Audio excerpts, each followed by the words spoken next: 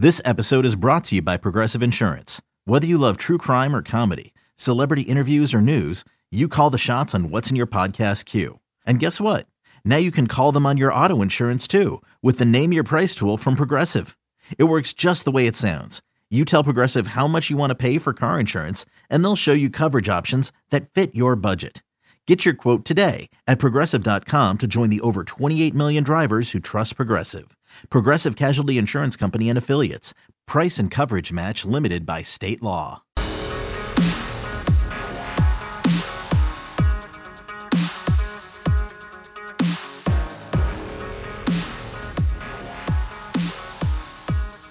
Welcome into a new episode of the Lions 24/7 podcast, where here in Happy Valley, we're about to be pummeled by a snowstorm, and Penn State's about to get hit by a very, very busy Wednesday.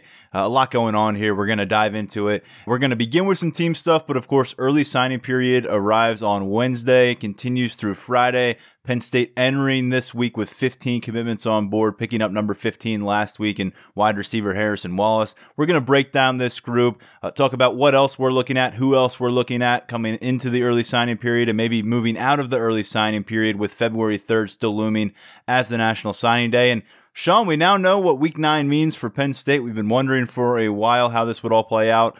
2 Big Ten games already off the board for this weekend. Michigan versus Iowa, Indiana versus Purdue. We've got one in Beaver Stadium. Yes, it's a home game. 5:30 kickoff set for Illinois, who happens to have fired their coach earlier this week. So there's a lot going on here in town. Everything coming together seamlessly as one would expect in mid-December. 5:30 kickoff. I'm not sure how many of those Penn State's had in the last several years, but definitely interesting there. Lovie Smith is out. Rod Smith is in. I mean, it's championship week, or Champions Week, I guess they called it. I don't know what to make of it. 2 games have already been, wiped off the board. But Penn State has done a very good job. Illinois has done a very good job themselves of keeping on the field for the most part. And yeah, that's what we got right now. And other than recruiting and signing day being in the middle of a game week, I mean, it's kind of a crazy week around here. And by the way, get your shovel ready. I know you're not part of that HOA, so if you got some work to do. I got a neighbor with a snowblower. That's where my mind is right now. There you go. And I'm sure he has a few 24/7 sports T-shirts then. Yeah, I'm sure. More than you do, actually. Yeah, definitely more than I do. So Illinois, you're right. They've been pretty good. They lost the game along the way against Ohio State there on Thanksgiving weekend. Ohio State was dealing with some issues, but they have played 7 games. They're 2-5. They lost their first 3. They've lost their last 2, and then kind of sandwiched in between all that, they won on the road with the last-second field goal at Rutgers, and they also won on the road by 18 points at Nebraska. But they have been part of some lopsided losses, losing last week at Northwestern 28-10. Their opener was a 45-7 loss to Wisconsin. Also losses to Purdue and Minnesota. 41-14 loss against the Minnesota team this year, and Iowa lost. So look, this is not a team that has been obliterated by everybody. They've got those 2 wins. They've played some of these contests close, 7 points versus Purdue. A couple touchdowns were the difference versus Iowa. We'll get to know more about them later in the week, but let's put this one pretty simply, Sean. Penn State, a 3-game win streak, hasn't always been pretty. You'd like to focus in on some of these games' halves versus other halves of these wins, and maybe combine the 2 and put together a complete performance. But at the end of the day, from 0-5 to 3-5, there is a very clear path to 4-5. And if they don't get that 4th win on Saturday, Yeah, I would say it's been not a pretty 3-week stretch, but they've gotten the W's in all 3 weeks, and really that's what you're going out with. Who knows what Illinois is going to show up? I mean, you just fired your coach. Obviously, this is the time of year when guys are deciding to move on, or just not even deal with it anymore, and not sure what's going to come from the Illini sideline. But that's kind of where you're at with when you're previewing this game. And will they want to play? I mean, I assume this game is going to take place, but does Illinois want to be here? That's the big question. I think Penn State is just going to keep plugging along, doing what they've been able to do. We talked to James Franklin a little bit earlier today. It's just kind of focus on what you can control. That 1-0 mentality is very cliche, but it's very much what they're dealing with right now. It turns out that there wasn't much of a disruption for the players from a standpoint of getting ready for this one. Usually, they get to work on the next game on Sunday morning. Rasheed Walker telling us during a conference call here on Tuesday that he rolled out of bed around 9 a.m. on Sunday, and when he did that, he saw Illinois film was uploaded. Franklin and the staff did not confirmed to the players that was the matchup until later in the day. I don't think they wanted any of them going to social media and breaking something before the Big Ten, although the Big Ten took its sweet time until about 5 o'clock on Sunday going public with these matchups. But Franklin would have preferred to get the news on Saturday night. Sounds like it was early Sunday, very early Sunday, when they found out who they were likely going to be matched up against with Illinois. But I think probably very happy that he doesn't have to coordinate some kind of road trip to Illinois this week. There's no doubt about that. And also, he had spoken about before just wanting to maintain that balance. Penn State has 5 road games in the conference next year. They have 5 home games this year. It was a mix and match kind of thing with this Champions Week. Some crossover, some in-division rivalries, and I think Penn State ultimately left with certainly not what is going to be a super intriguing matchup at the national level, not a big time to spike the football and say you've come far as a program. But if you get to 4-5 here, and as Franklin said, then they'll have another conversation on Saturday night, and that one will involve bowl possibilities, which we'll get to down the road here later this week. Yeah, I mean, I like the idea here that the Big Ten tried to do. The execution could use a little bit of work. So we'll see if this is something you put into effect next year. I would doubt it, but I like the idea of getting that extra game in there and getting a little bit more revenue, all that kind of stuff. Obviously not happening this year, but I like the idea. The execution leaves a little bit to be desired. Speaking of Big Ten execution, seemingly to the surprise of everybody on this media beat, the all Big Ten teams were announced right before we went to the James Franklin press conference. Recently, it has been kind of a Big Ten Network showcase event where they roll out these things over an hour-long show. Offense one night, defense one night. Nope, found out in a tweet. And Sean, several Penn State players involved. We got the offensive list. I'd expect on Wednesday we'll see the defensive list for the All Big Ten. But 6 players one way or another for Penn State honored by the coaches All Big Ten squad and the media All Big Ten squad. You got to start the conversation with Pat Freiermuth, limited to about half a season here as a junior, but he is a first-team coaches pick, a second-team media pick, and recognized as tight end of the year in the Big Ten Conference. He was an honorable mention in 18 as a freshman, a second-teamer in 19 as a sophomore. It took him 27 games to set the all-time record for Penn State touchdowns by a tight end. Not too many tight ends, that you would look at in this season in the Big Ten and think they deserve, to be up there. But him and Jake Ferguson were the two. Ferguson from Wisconsin. I mean, I don't think there's any question. Freiermuth's the better player. He played in 4 games. Ferguson only played in 5. Had a couple of more catches, but Freiermuth had him in yards.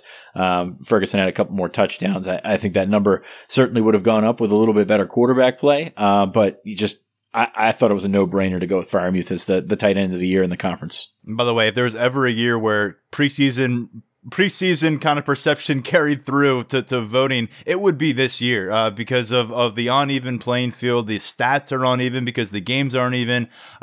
Just a tough year to vote on something like this. And Jahan Dotson, this will one that probably gets some side eye from Nittany Lions fans. A third team in both of those votes, by the way. Big Ten Special Teams Player of the Week. We mentioned this pretty insane stat on Saturday night.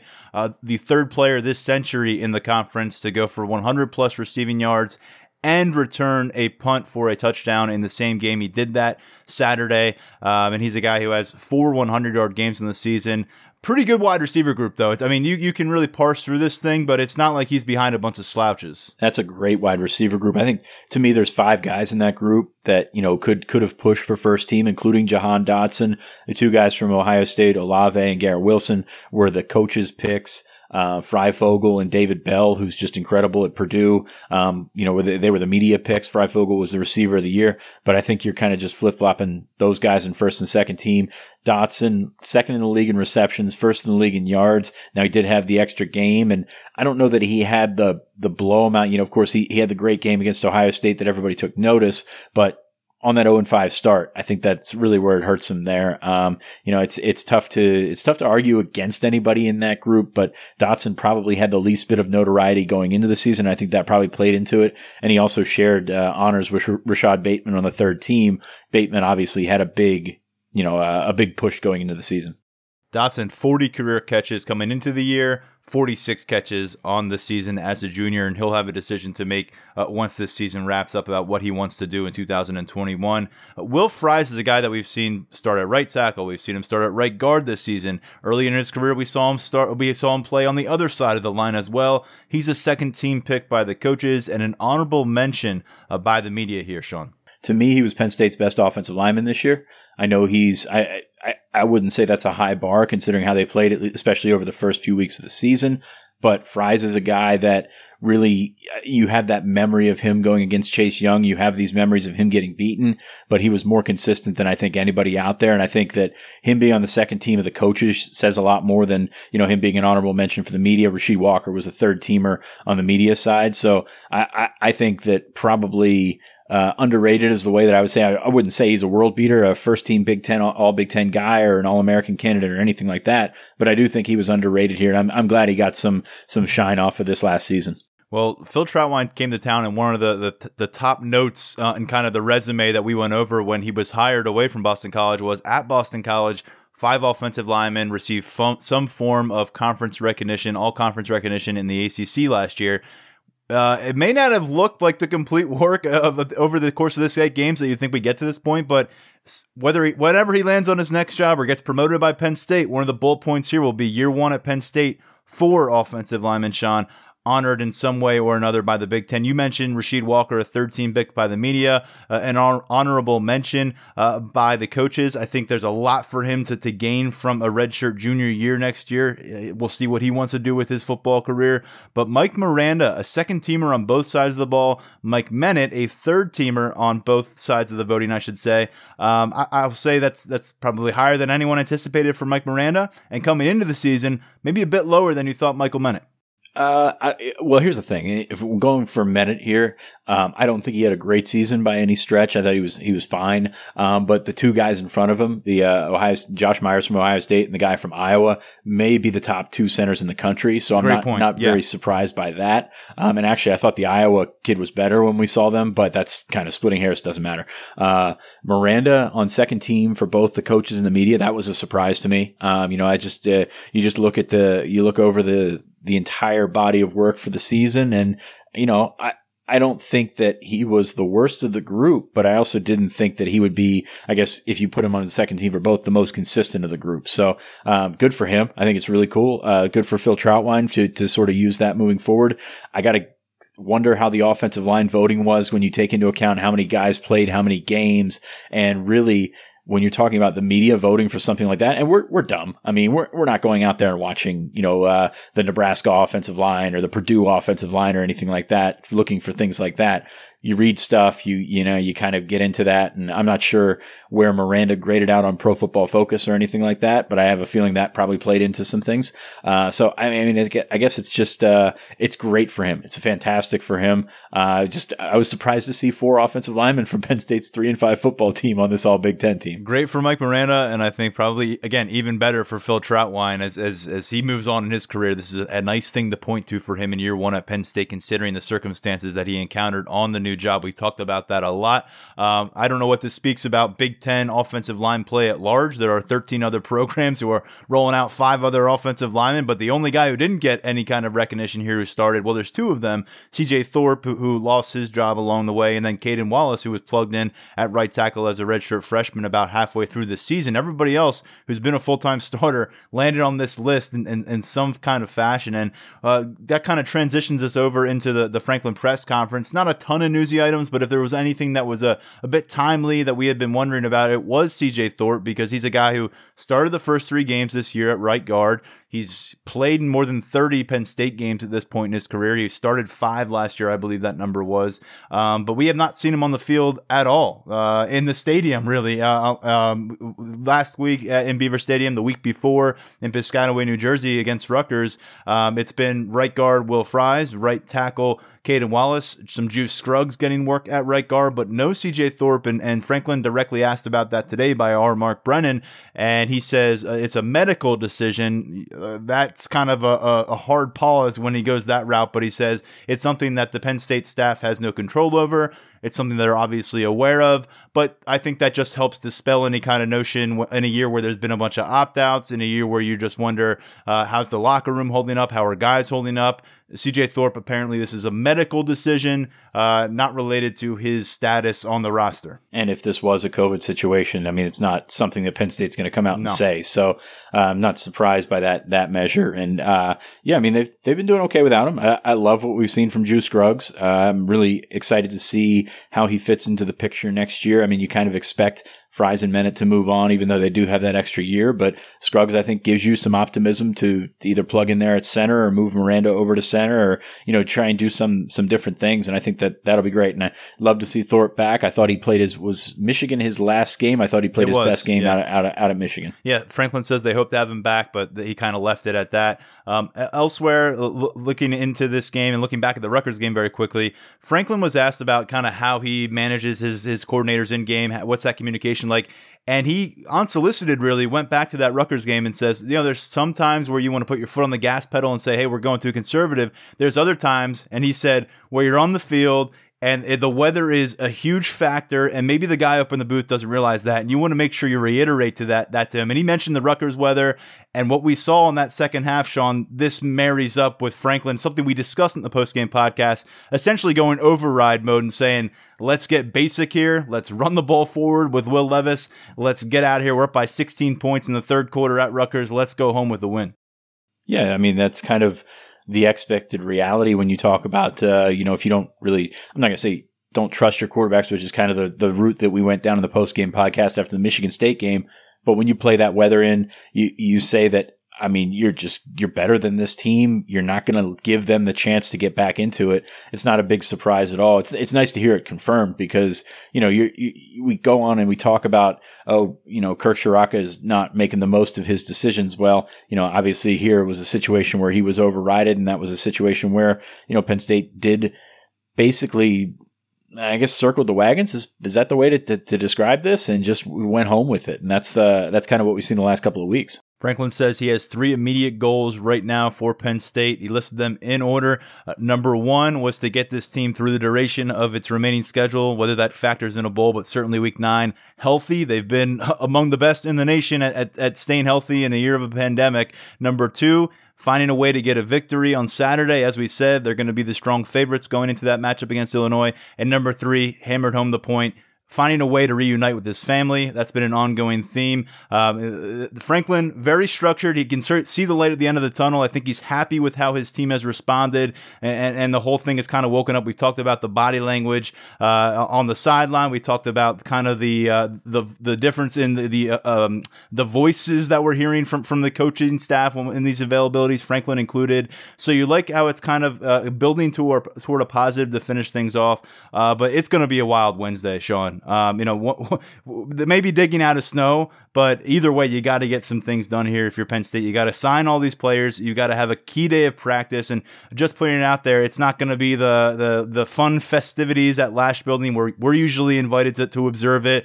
There's usually a nice breakfast bar, a bunch of people out there celebrating. The mascots there, they're announcing these pick by pick. This is going to be Franklin in like a situation room for a few hours and getting his assistant coaches one by one to come help make these calls, welcome these signings on board, welcome their families on board, still make them feel special, but then those coaches are turning around, getting back to their rooms and focusing in on trying to win a game this Saturday. It's a different reality this time around. We'll be here with all the coverage. We'll talk about it a lot, but this is going to be a pretty exhaustive day for James Franklin and his coaching staff. I'll be honest, I'm not sure how much they're going to miss the festivities in the morning and trying to coordinate all that kind of stuff and talking to the boosters and talking to everybody that's in the room. Now you've still got game prep where he's going to, let his assistants do their things. Franklin's going to be out there, I'm sure, FaceTiming and talking with the families and everything like that. As you mentioned, just kind of tap these guys on the shoulder, say, okay, we got to talk to Jeffrey Davis at 10 o'clock. Let's go talk to him and his family and, say all the right things about him signing and everything. So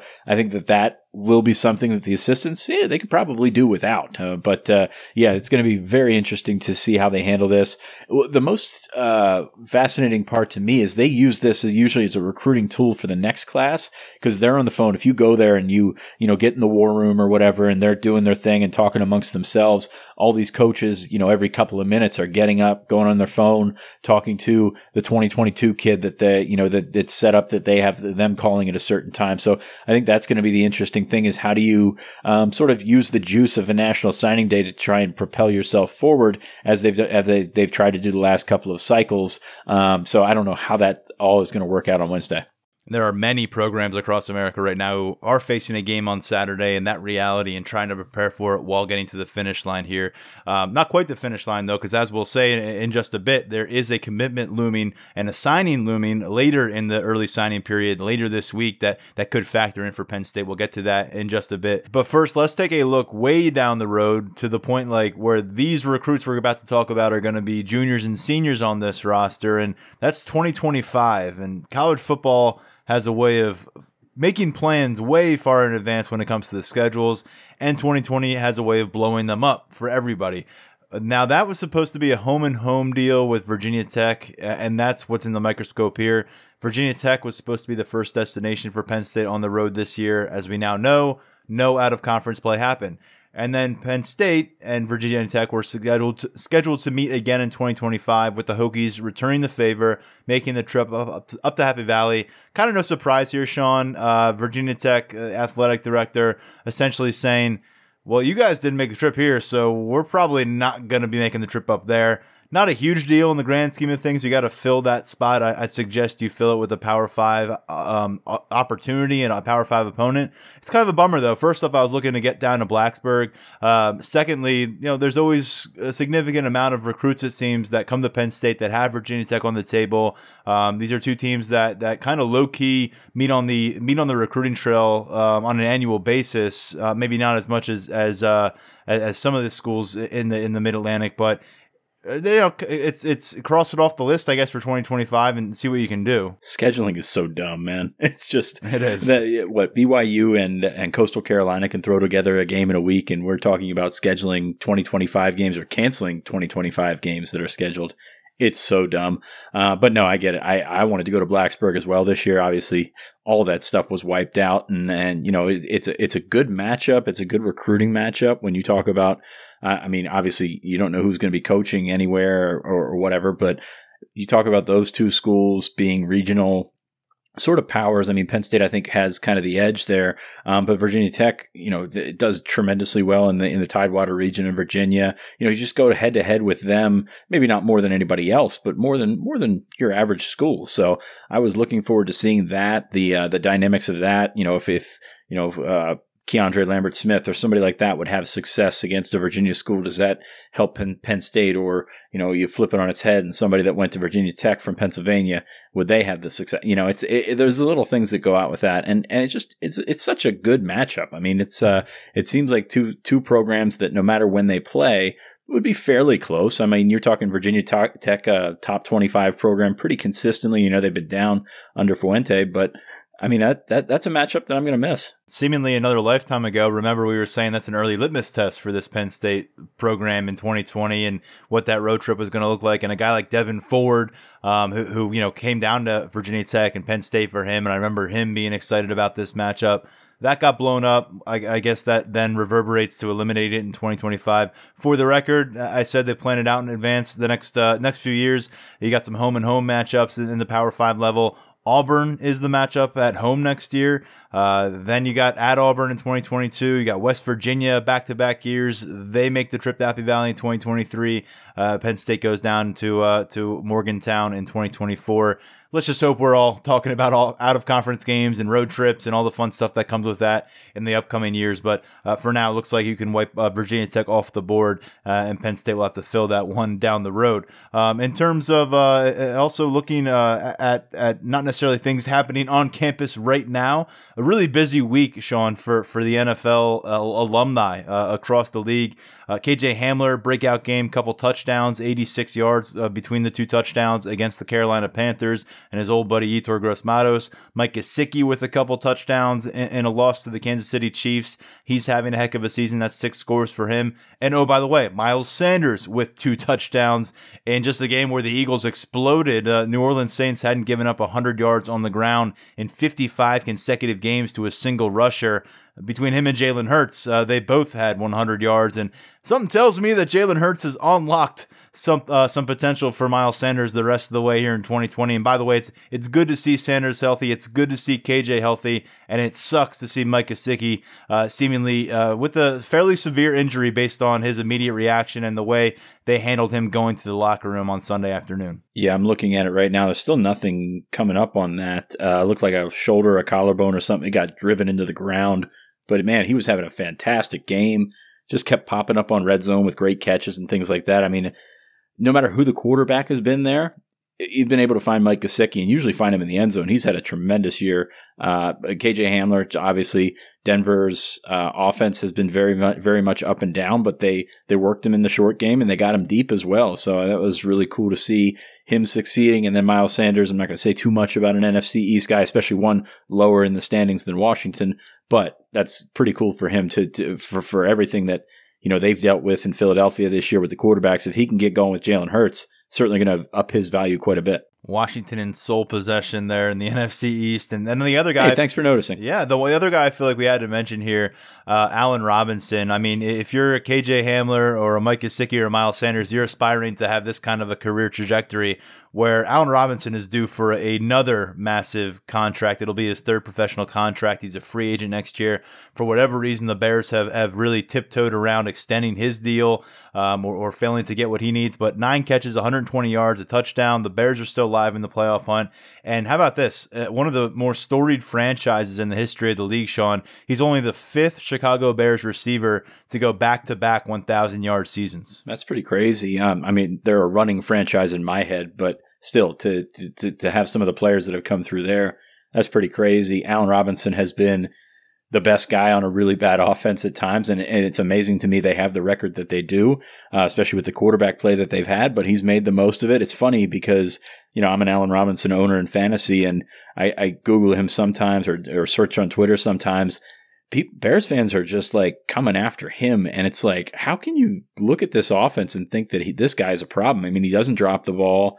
He's not the one making the decision to throw it, but it's really interesting to see that dynamic. And I wonder if he sticks around Chicago, if he goes somewhere that could, better utilize his talents. But obviously just been a fantastic career so far, and doesn't look to be close to over. A great weekend for the wide receiver brand for the Penn State Nittany Lions. You had Parker Washington with another huge game as a freshman. You had Jahan Dotson go out, make some Big Ten history essentially with his performance, and then you had these guys in the NFL going off. Allen Robinson doing what he does. KJ Hamler the best to date for his young career, and of course guys like Chris Godwin getting it done elsewhere. Not a huge game for him. Unfortunately, a tremendous week for Penn State in the NFL, and on a bit of a sour note. Trace McSorley got into the game against the Cleveland Browns on Monday Night Football. Looked like another opportunity for him to grab the spotlight.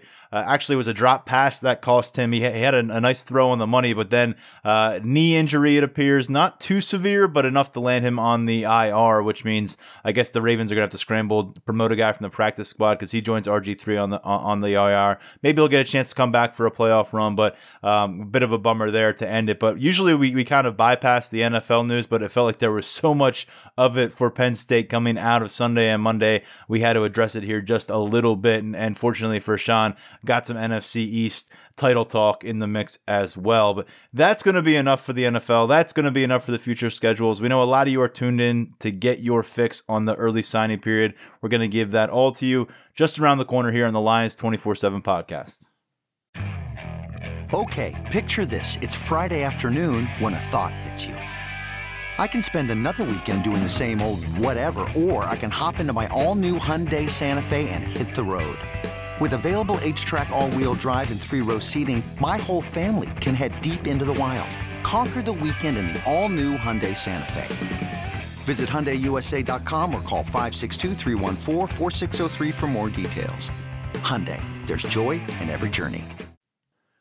Early signing period begins on Wednesday, and we're going to talk about that right now as Penn State gets to this stage of the cycle with 15 commitments on board, number 15 joining just last week, and still some room in the inn. We'll see if Penn State's prepared to add some players and also what lies beyond this week. But let's start with the obvious, Sean. This year has been way different. This cycle has been completely uncharted territory for these prospects, for these coaches, for us covering all of the action.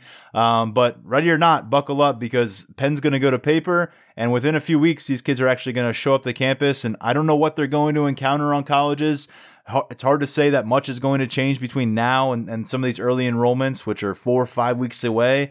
But it's going down, and college football rolls on, and rosters roll on, and this is the next step and kind of that happening. It's just been a remarkable cycle year for everything, and then you throw this recruiting stuff on top of it, and it's just kind of like, when is this thing going to be over? And you just kind of say that about everything these days. But this class, I mean, in itself, I don't think anybody's complaining about the players in the class. It's a good group. It's a group that stayed very solid throughout the process, and I think Penn State should be commended for that. The problem here is that this class is going to be remembered for one thing, and it's that's the guys that got away, the guys that they didn't get. And that's unfortunate for these guys, but at the same time, it's a fair judgment. I mean, it's really, there's a lot of different stories, a lot of different, reasons for that happening. But at the same time, you end up with the guys that you sign. I mean, these 15 guys, and they're hoping to get to 18. Don't know that they're going to get there this week, but you've got until February to get that together. I don't see it being a tremendously active signing day where of course, the guy that we know when he's going to announce, Deshaun Morrell, the running back from Alabama, is going to announce on Friday morning. So, hopefully Penn State will go off into the winter break with some good news there. But still, there's a lot of unknowns out there. Penn State's still recruiting a bunch of guys, but nobody that I would really look to, with the exception maybe Morrell, maybe George Rooks, the lineman for the defensive lineman from New Jersey, that they're in a good spot right now, and that's pretty concerning. You can't. I think there's only been so much momentum you can cultivate for yourself, bring around for yourself, and that's something they've struggled with all this cycle. So that's really, I think, going to be what we talk about and what we reflect on this cycle for so long. It seemed like it started out on a very good note. Nick Elksnis and Dante Thornton were in the class very early. They're, of course, committed to Florida and Oregon, respectively, right now. And that's not really this cycle seemed to start again in March. And that's kind of okay. But when you take into account the circumstances there about not visiting, I mean, you're looking at Landon Tengwall committing in March, and then Penn State going on a really, really nice run through May, the beginning of May. And then everything just shuts down. And I think that these lulls, these sort of, I don't want to call them breakdowns, but these times with nothing happening, when you can't fill it with visits, when you can't sort of, build up your own momentum by saying, oh, this guy's on campus, these guys are taking visits, these guys have Penn State prominently in their radar, that's really what you're going to remember. And those long layoffs really kind of killed any momentum that they would have had. Elksnis decommitted within 2 weeks of the world shutting down, and you're right. It felt like there was basically a reboot of the cycle for Penn State, and you didn't always like what you saw from it. Landon Tengwall was kind of the Kickstarter for this whole deal, and then it felt like everybody was jumping on board. Then there was a long wait. I think once Lonnie White came on board in May, we didn't see a commitment until Jamari Budden in July, and then we didn't see another one until Khalil Dinkins in October. And of course, most recently, one comes out of nowhere essentially with Harrison Wallace, who picks up an offer in mid-October from Penn State down home in Alabama. And James Franklin mentioned on Tuesday that you've had to kind of find ways to manufacture the vibes that you normally would be able to create naturally from guys getting on campus and for a game weekend or even for one of these December weekends when the season would usually be over. You'd still have players on campus. You'd be getting ready for a bowl game.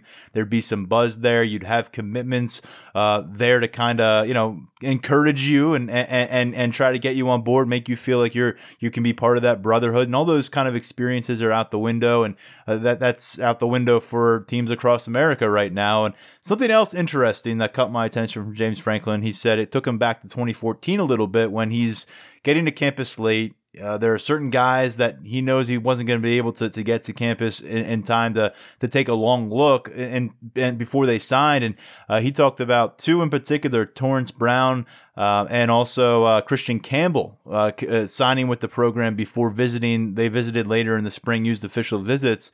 Where are those guys from? They're from down south. They're from Alabama, and that's been a spot that they've hit very, very hard in the last couple of weeks. It's not really a spot that I don't know. It's not a spot that they've turned to over the years very hard, and it's not a spot that they have guys that really, recruit that area as area recruiters or anything like that. But, you're giving it a shot. You've got big programs in that state, and for better or worse, those they can't offer everybody. They don't offer anybody or everybody. So it's been a state that they've leaned to. It's been a state that you can get a kid on campus. It's kind of not. It's different than Florida. It's not as Wild Westy, I guess, as Florida. So you've got coaching staffs that you may have contacts with. So I think that Alabama has been a place where you just keep popping up, and they've got a couple of targets. They got Harrison Wallace committed. They got Deshaun Morrell. But back to your original question, yes, I'll just go with the short version: Alabama. Alabama. And tell you what, for all the things that we maybe anticipated from this class, and for all the things that we've kind of lamented for Penn State and not coming to realization, for this to maybe be the two blue chip prospects, guys who got big bumps from 24/7 Sports are of that 4-star variety out of Alabama.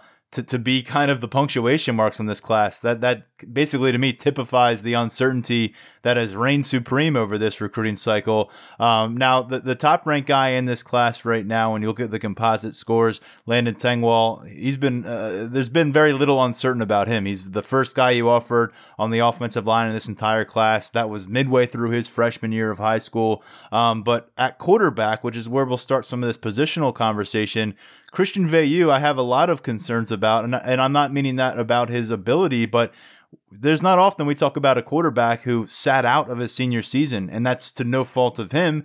It was canceled, like a lot of these players. Landon Tengwall didn't play a senior season, but quarterback to me is a spot.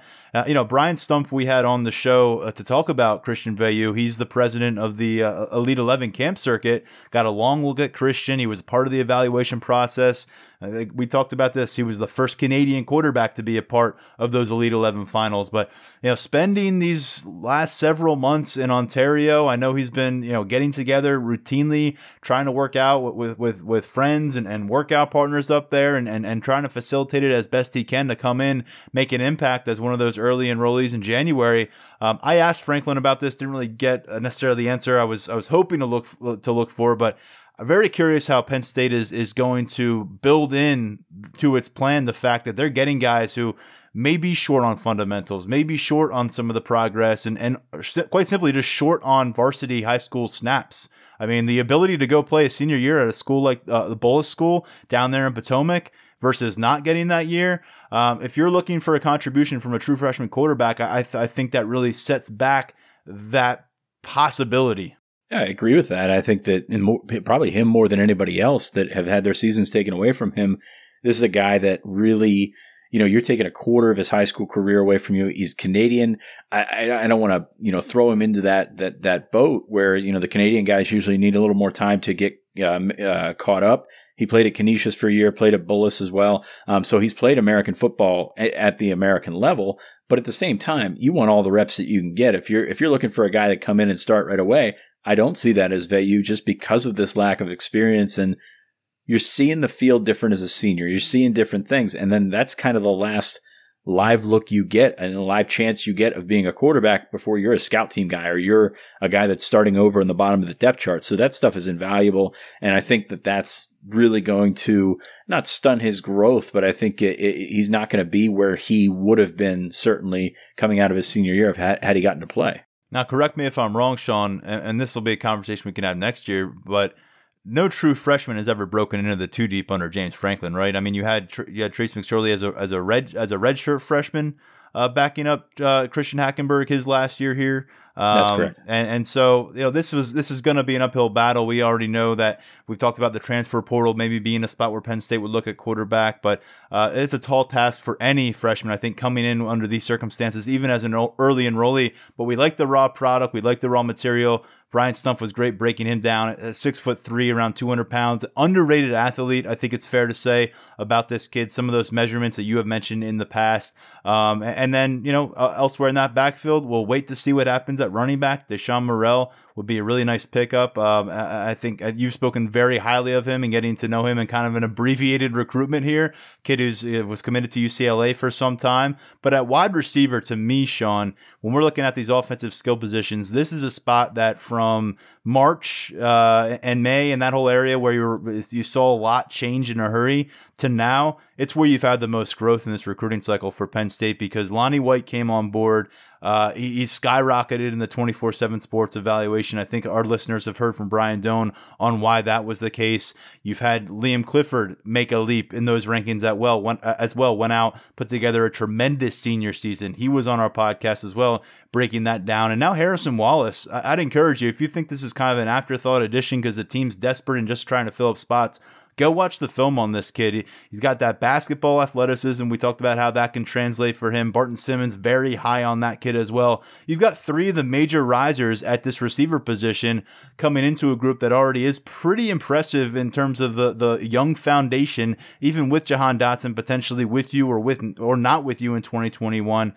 Just really a lot to be impressed by when you factor in they have the first-year positional coach there, and it's not a spot that you can point to in recent years and say there's the proof that you can succeed at receiver with Penn State. So Penn State last year, December 8th of 2019, had a junior day, and they got a bunch of these 2021 guys up, and among that group, Dante Thornton, Jaleel Farouk, and Caden Prather.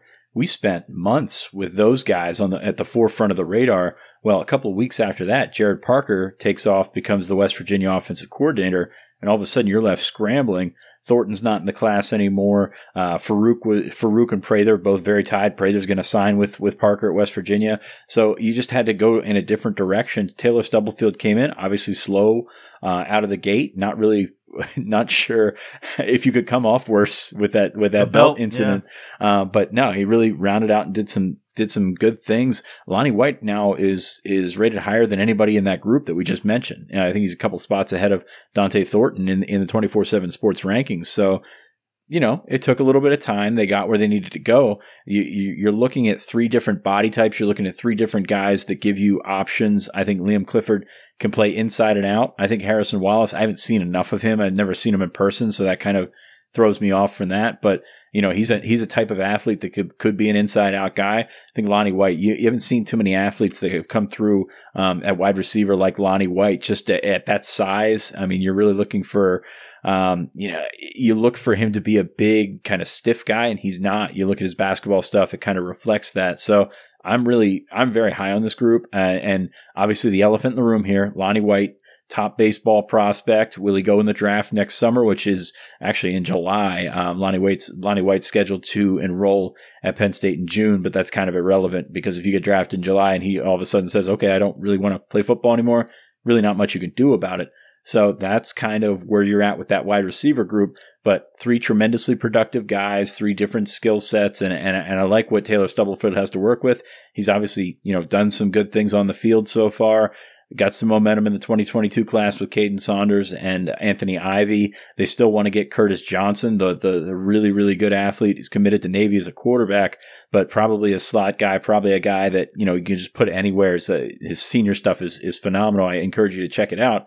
They still want him as an athlete that can play on the offensive side of the ball. So you've got options out there, and if they would land Johnson, it would be a frontline group. But right now, really, really like what they've done at receiver, especially to bounce back the way that they did. And I know you know this. It's Calvin Johnson.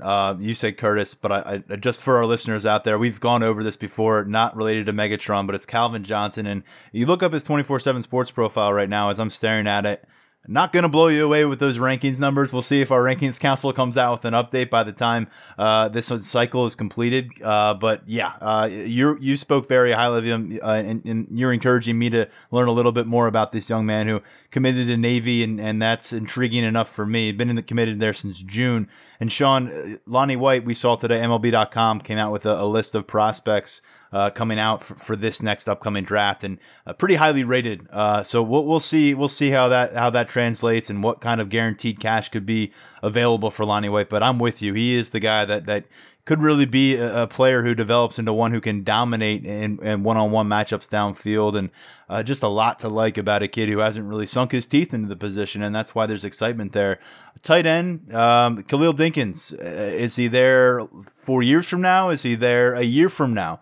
We don't know. Ask Brian Doan. He should be at linebacker yesterday, but he's a 4-star in the 24/7 sports rankings, and that's from a fairly recent update. He's got some NFL pedigree, and if he's going to take on that tight end room, it's one that is veering young right now. We project Pat Freiermuth to move forward with his professional football career into 2021, barring a major surprise. But Brenton Strange has shown out well. You like what you see from Theo Johnson. I think it's very fair to wonder what lies ahead for Zach Kuntz based on the sample size so far, year 3 on campus. And we know they've got a couple really interesting prospects coming up in 2022, but maybe there is some wiggle room in that tight end room for Khalil Dinkins to come and make a case to stay there long term. I think so. And number 2, I appreciate you not dragging me for messing up Calvin Johnson, because that's the easiest one I could have done. Curtis Johnson and I played basketball together back in the day. So it's going back to Dinkins. He's just you put on the tape, he's kind of a next level athlete type guy. You're kind of curious as to where he best projects.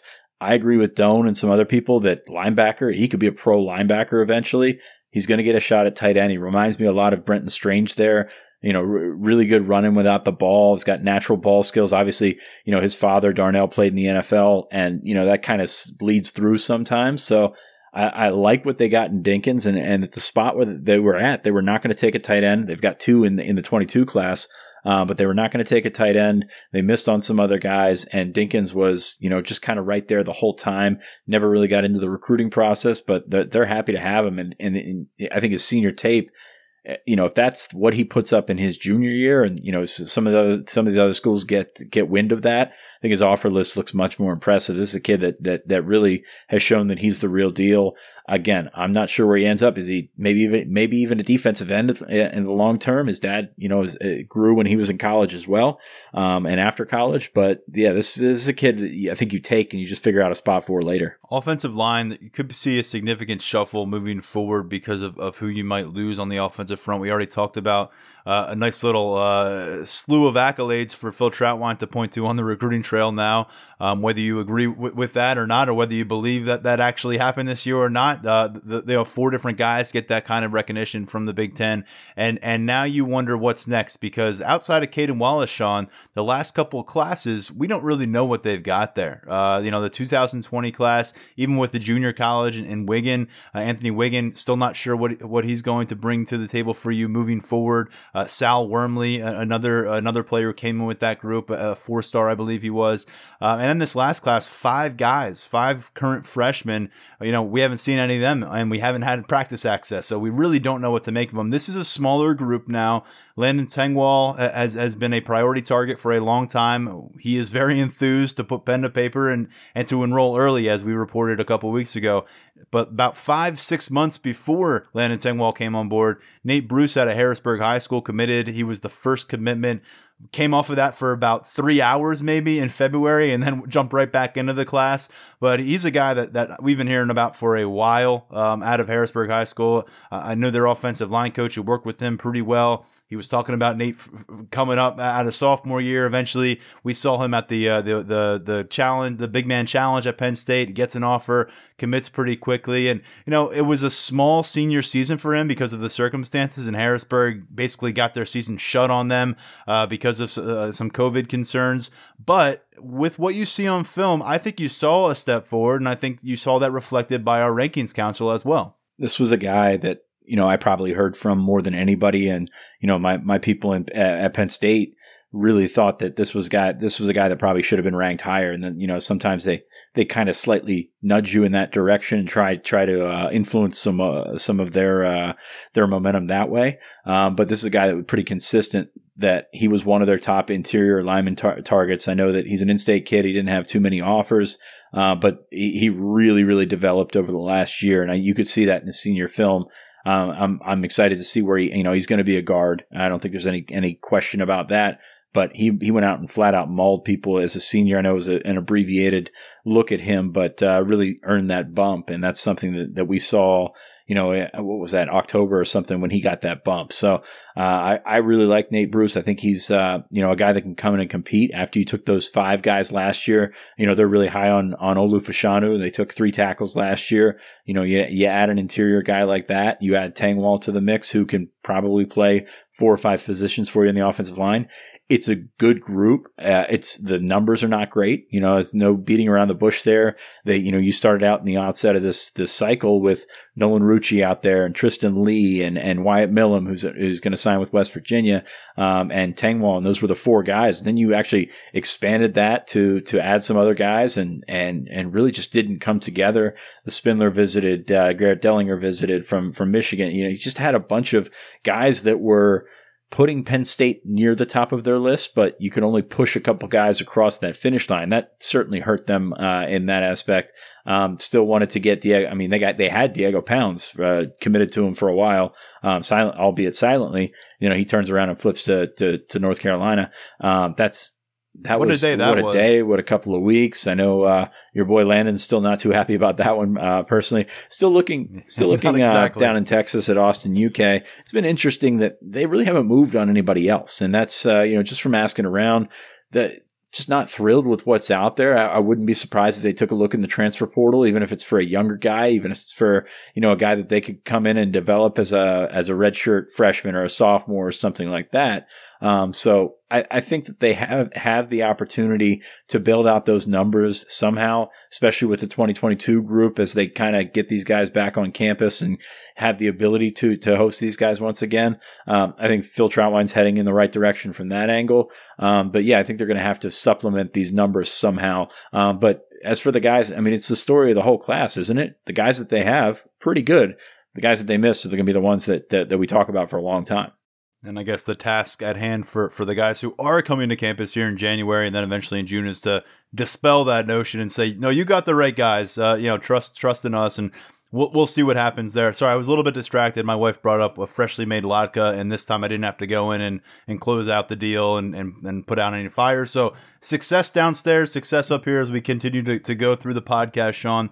You mentioned maybe adding a piece on the offensive line. Seems like they need to add a piece or two on the defensive front. It's been a long first cycle for John Scott Jr. with some help from Deion Barnes. I feel like you don't interview a defensive lineman in any class these days without hearing about Deion Barnes, former Penn State defensive lineman, edge rusher, who has now become a graduate assistant in that defensive staff. Those two leading the charge, or whatever they're doing in tandem, has not really produced much. You flipped an Indiana commit earlier this cycle, and you just kind of wonder what else is going to happen. We've said it before. There's 27 defensive tackles on scholarship, but just can't imagine this getting past February with Rodney McGraw, the aforementioned defensive lineman out of Indiana, being the only guy on board. That's a concerning showing for year one for John Scott, because you talk about Trautwein, you talk about Taylor Stubblefield, the way that he's been able to do it, and for them to have one defensive lineman committed on the eve of signing day. This was probably going to be a class where you were looking for 4, you were looking for 3 defensive ends and maybe 1 defensive tackle. As we said, you really don't need a defensive tackle in this class from a numbers standpoint, but you want to add a guy like Rooks to maybe get in there and build up and see how he can go. But that's kind of where you stand the night before signing day. Is your most realistic target is a position you really don't need, and you're looking at defensive ends, and you're offering guys in December, and you're not going to get these guys on campus, et cetera, et cetera. That's concerning. That's that to me, says that's a plan that's gone awry. It's not really.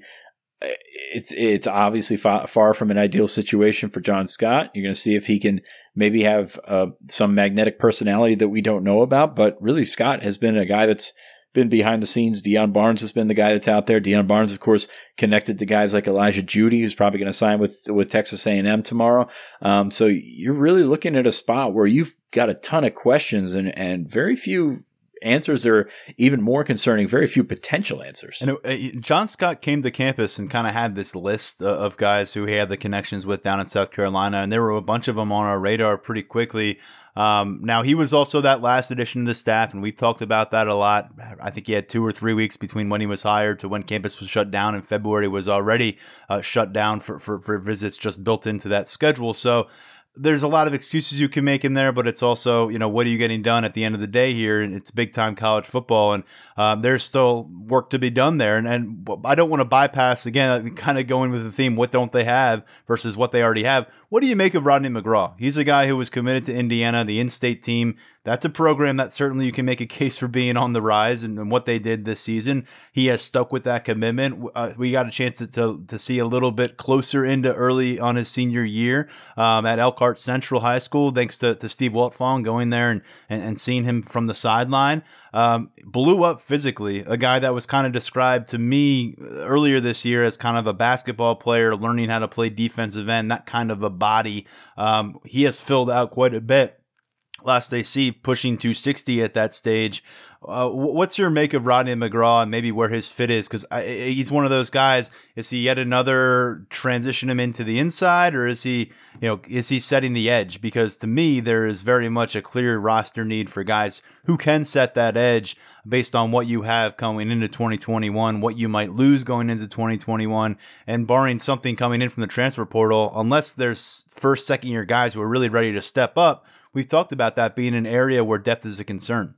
Yeah, I think a lot of McGraw. I don't know that he's going to be, a top draft pick or anything like that, but I think he'd be a really solid player. Probably reminds me a bit of CJ Alanian, who used to play here. Just kind of a very solid guy on the edge. It was nice to have, maybe in a physical way, kind of reminds me of Smith Vilbert, just a big kid, still room to fill out. Maybe Vilbert was a little bit thicker than him.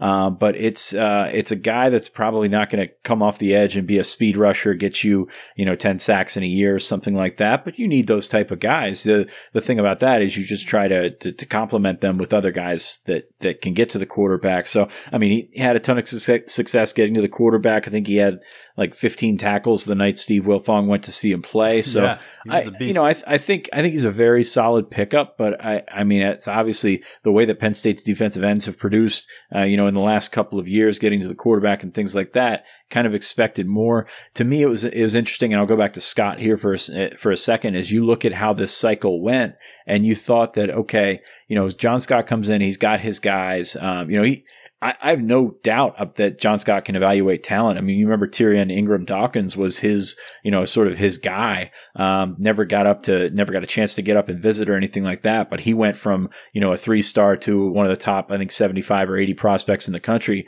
per 24/7 Sports. So, guys like that, the guys that he had connections with were guys that steadily rose throughout the rankings, albeit guys that committed elsewhere. But yeah, you really found yourself in a hole because he came in and you think about some guys that were on the radar at that point. Jason Anye ended up committing to Notre Dame. Aaron Armitage, going to go to Stanford. And there was just a bunch of guys. And in fact, Keyshawn Bennett, up in Connecticut is a guy that Steve Lorenz, who, he committed to Michigan, is going to sign with Michigan. Steve Lorenz asked me about, and Penn State really kind of cooled on these guys when John Scott got there.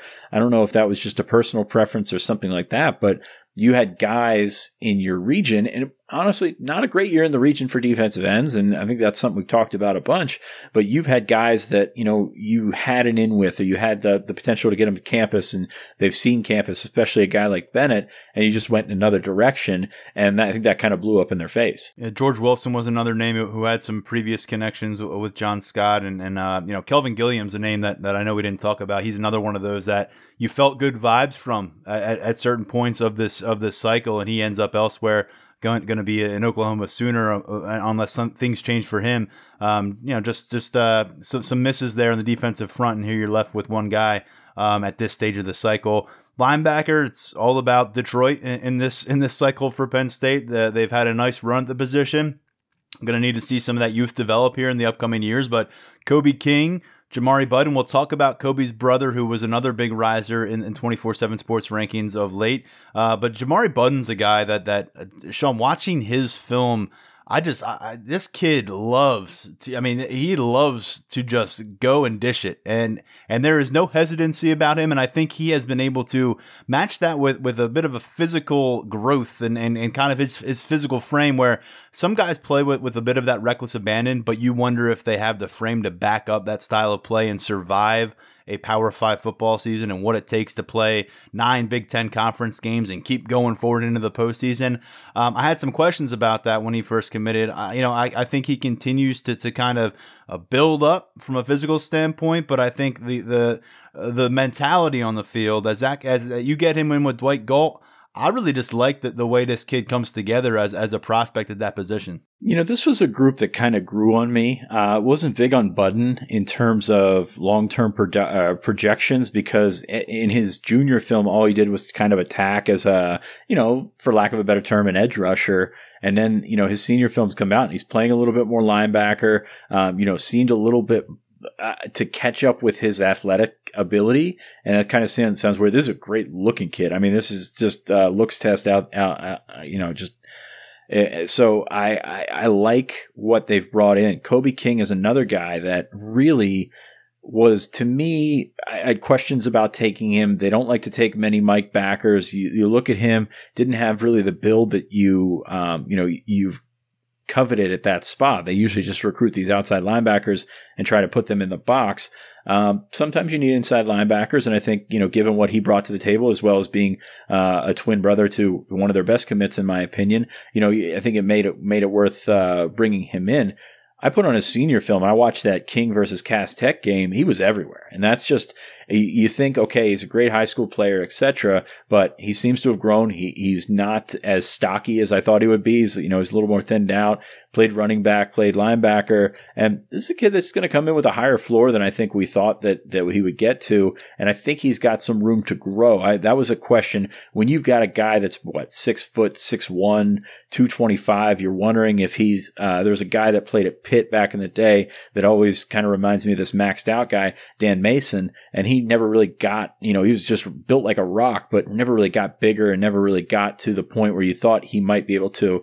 I thought about that with Kobe King, but King looks to have a little bit more room. And then when you put on the tape, he finds the ball, he gets there, and he gets there in a hurry. And you don't see that type of burst when you just look at him, maybe running a long run or something like that. But he's got these short, quick bursts. And as we've seen, especially this year with Penn State's linebacker play, that's really something that they could use in that linebacker group. Highly productive at a program like Cass Tech, and as you said, there's a very seamless nature to the reaction when he reads the play.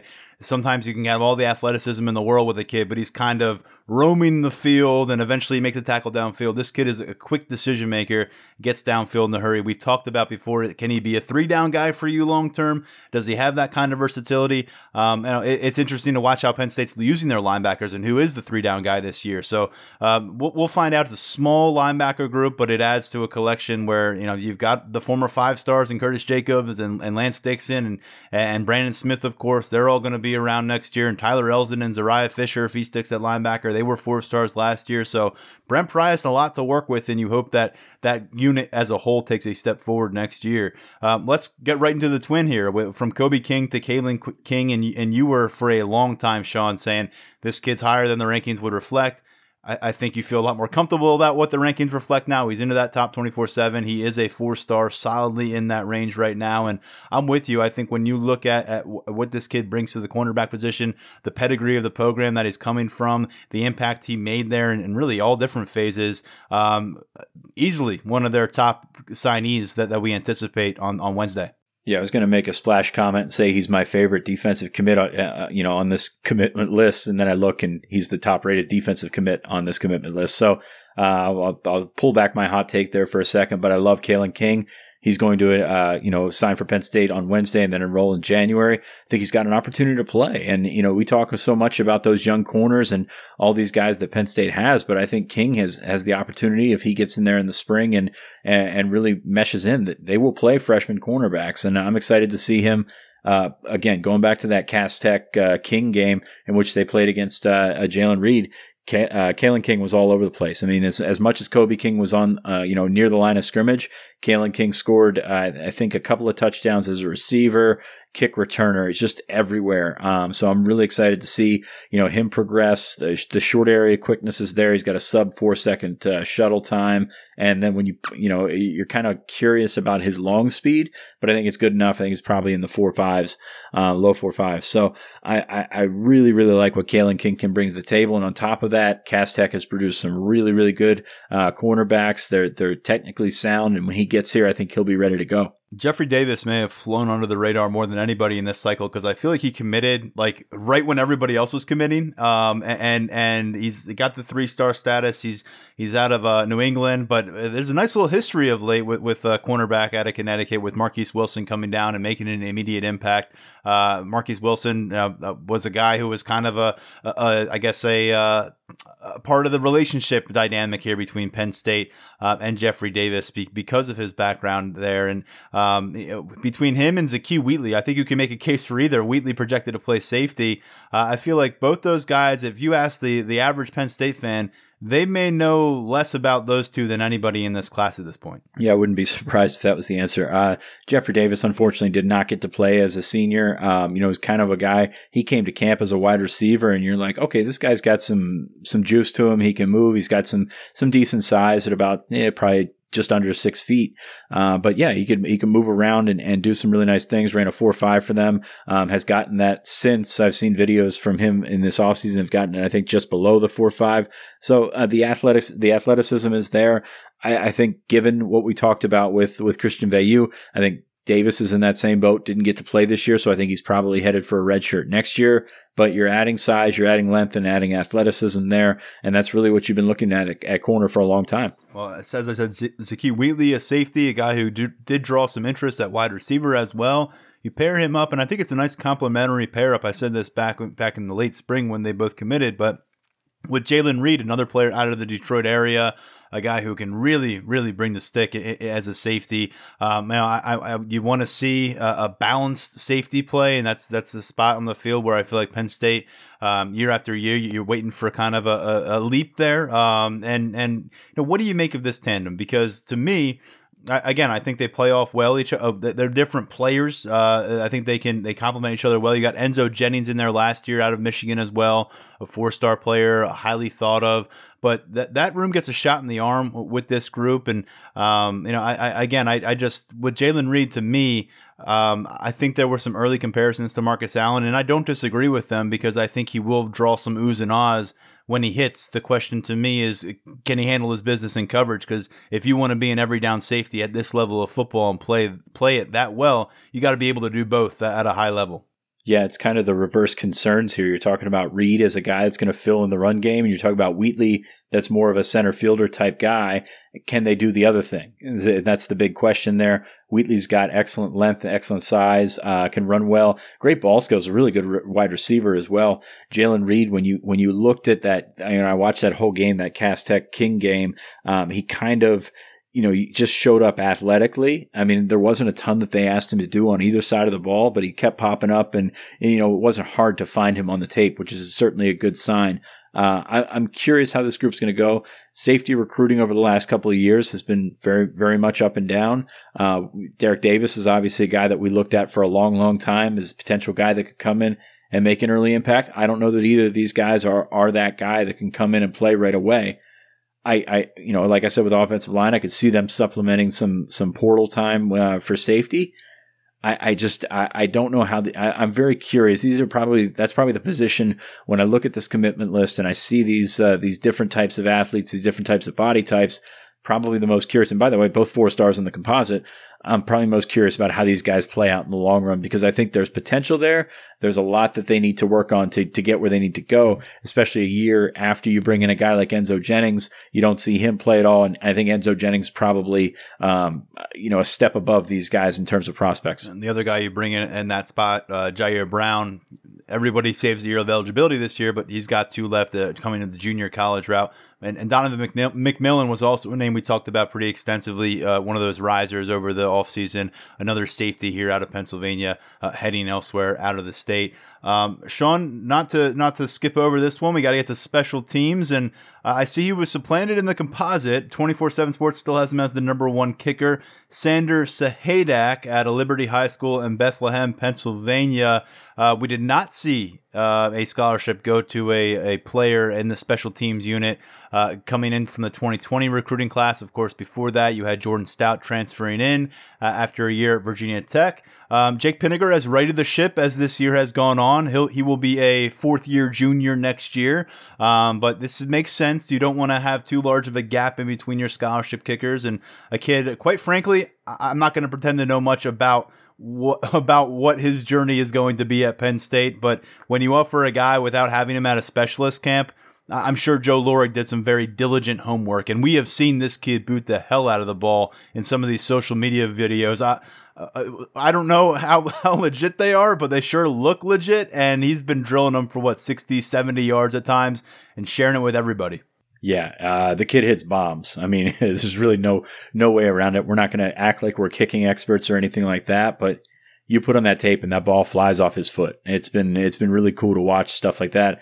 And going back to what you said, they didn't offer a scholarship to a guy last year. They brought in Stout, etc. It seems pretty consistent. Pinniger's been able to right the ship this year and done a very good job over the last several weeks kicking. But you can't let a leg like that get away from you. And I think that, you allot so many of these scholarships, whether it be punter, kicker, maybe even a long snapper eventually. You've got these scholarships that are so valuable, but at the same time, you can't let this kid get away. So I think it's probably a good move to use it. I mean, he's going to be very different seeing a left-footed kicker out there. But when Stout moves on, when Pinniger moves on, you've got a chance to replace it.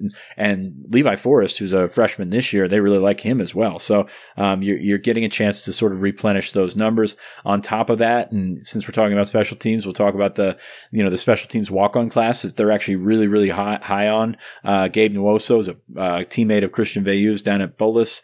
Tyler Dzansky, a long snapper, one of the top long snappers in the country. Mitch Groh, who could kick or punt, from Dallastown down in York. And then they're getting a transfer in from Colgate named Barney Amor. So it's been a group that they're internally excited about. You're not going to see too many things written about this group, but they're adding leg talent, they're adding special teams talent, and that's certainly something they've emphasized over the last couple of years. I look forward to your breakdown. I'm sure your breakdown is coming in the next few months. It's going to be a long winter, so I expect to read that from you about this special teams unit coming together. And these are the kind of names that no one cares about until they do something wrong when they get their opportunity, and everybody's up in arms about not having a better player at that position like long snapper. Guys that don't get a lot of credit, but coming to campus trying to earn their scholarship. We've seen it happen here in the past with Penn State, so good on you for mentioning each of those guys, and we look forward to the walk-on stories as well. There's always a few good ones that surface each and every cycle, and eventually they pop up year 3 or 4, and who knows, they could be ending up in a Dan Chisena situation down the road. You never know where that guy finds his NFL path from. Sean, we've mentioned a lot of names, some possibilities, but what continues to loom, and I just want to address what James Franklin said today, the personnel, the way you approach personnel development and developing your roster just across the board each year now in college football has changed so dramatically. And with the transfer rule on its way to a big change and going to be able to basically make that one move without having to sit out, go from school to school and get to make that move. Franklin said it's like the NFL. You got to have a department where you are monitoring all the incoming young talent. In the NFL's case, draft prospects. In this case, signing day prospects. But you also have to keep a very close eye and basically have people locked in on all the talent across the board among your peers. In the NFL, the 31 other teams in their practice squads. In this case, FBS football and maybe FCS football, of course, as well.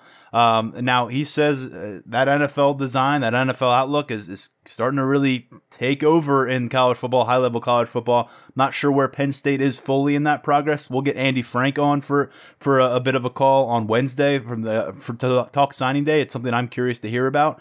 But, I mean, this is a very real thing, Sean. As much as we like to enjoy and celebrate this transition from high school to college, there is such a conversation now of college to college, and it's really, it's undeniable the impact that it will have for Penn State and for everyone Penn State has on their schedule. And you can see the appeal. I mean, you're bringing in a guy that's been in a college weight program for a couple of years. Even if he wasn't able to break through for one reason or another at his previous program, you're getting a chance to start with that. You've also got, some sort of not really boots on the ground, but you've got guys that you can bounce, I guess questions about their talent and things like that off of. So that helps. And I think that Penn State will be more active. I don't know that they're going to go out and replenish their roster with a bunch of transfers or anything like that, but I think that Penn State was going to be more active this year in checking those out. I know Dan Kabbalah, who's I think director of high school relations, has sort of come off as the transfer guy here recently.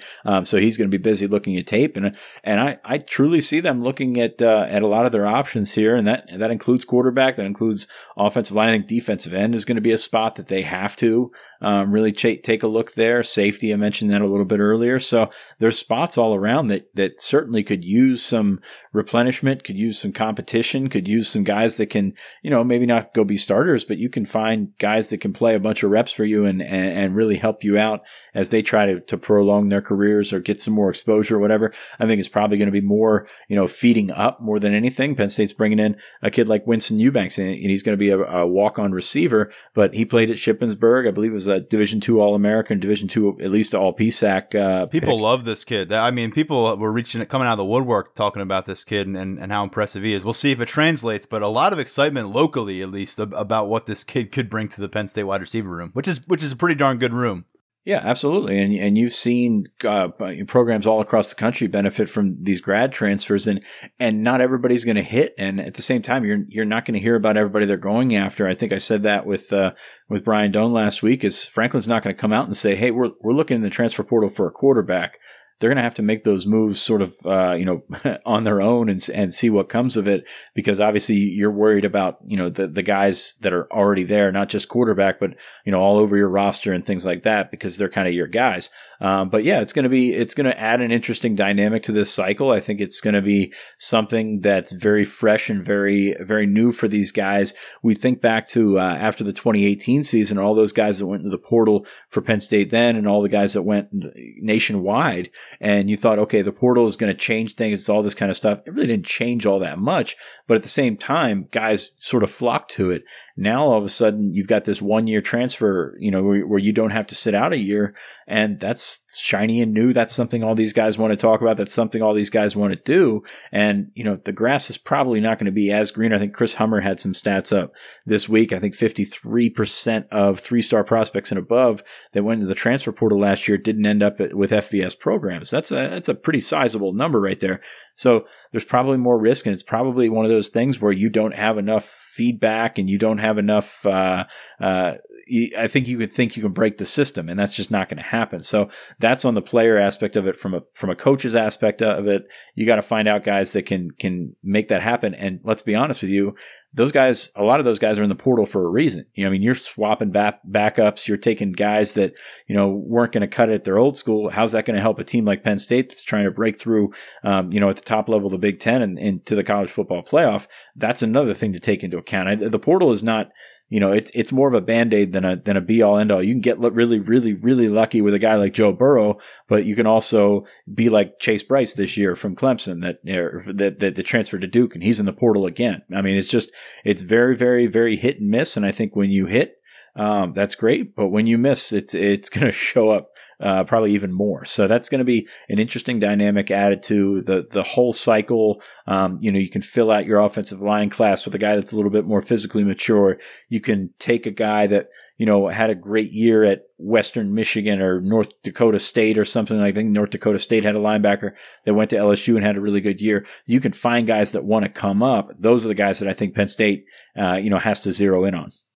And as we were recording today, Trent Gordon, who was a third-year defensive back transitioning from cornerback to safety for Penn State this year, he ends up with Arkansas Razorbacks in the SEC. So a lot of movement, and it's ongoing. And if you follow the transfer portal coverage at 24/7 Sports and Chris Hummer leading the charge there, we do it like no one else. And it's a lot of movement already, and we're still seeing Big Ten teams in action. So as these teams start to shut it down and the postseason ends, going to be a lot of movement, a lot of possibilities for Penn State. Two things to note. There are potential drivers to get in the transfer portal and that have to do with COVID-19 that are not customary drivers of why guys leave campuses and why guys leave programs.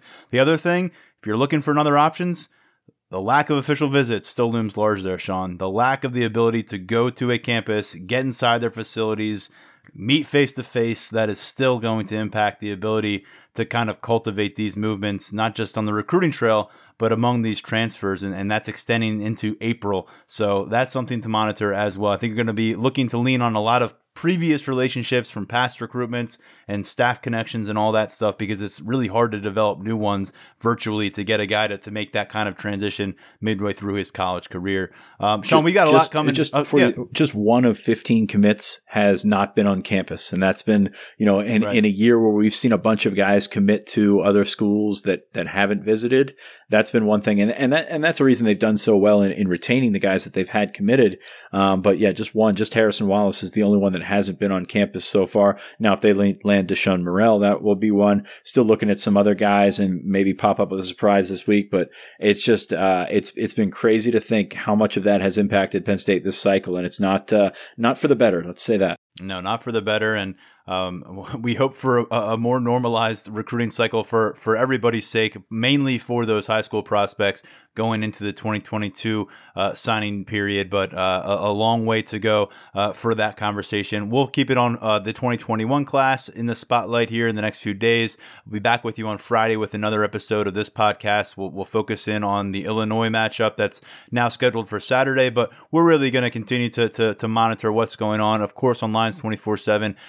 Everything on the recruiting trail. As the signatures come in, we'll have content up for you up on the site. I'll have write-ups kind of spotlighting some of these guys. We'll have a bunch of highlight videos, and that Friday morning announcement from Morrell, Deshaun Morrell, the running back, is also going to be one to monitor, and we'll have full coverage of wherever he ends up and what that means for this Penn State class. So stay with us here on Lions 24/7, the podcast and the site. We'll have you covered throughout this early signing period and, of course, well beyond.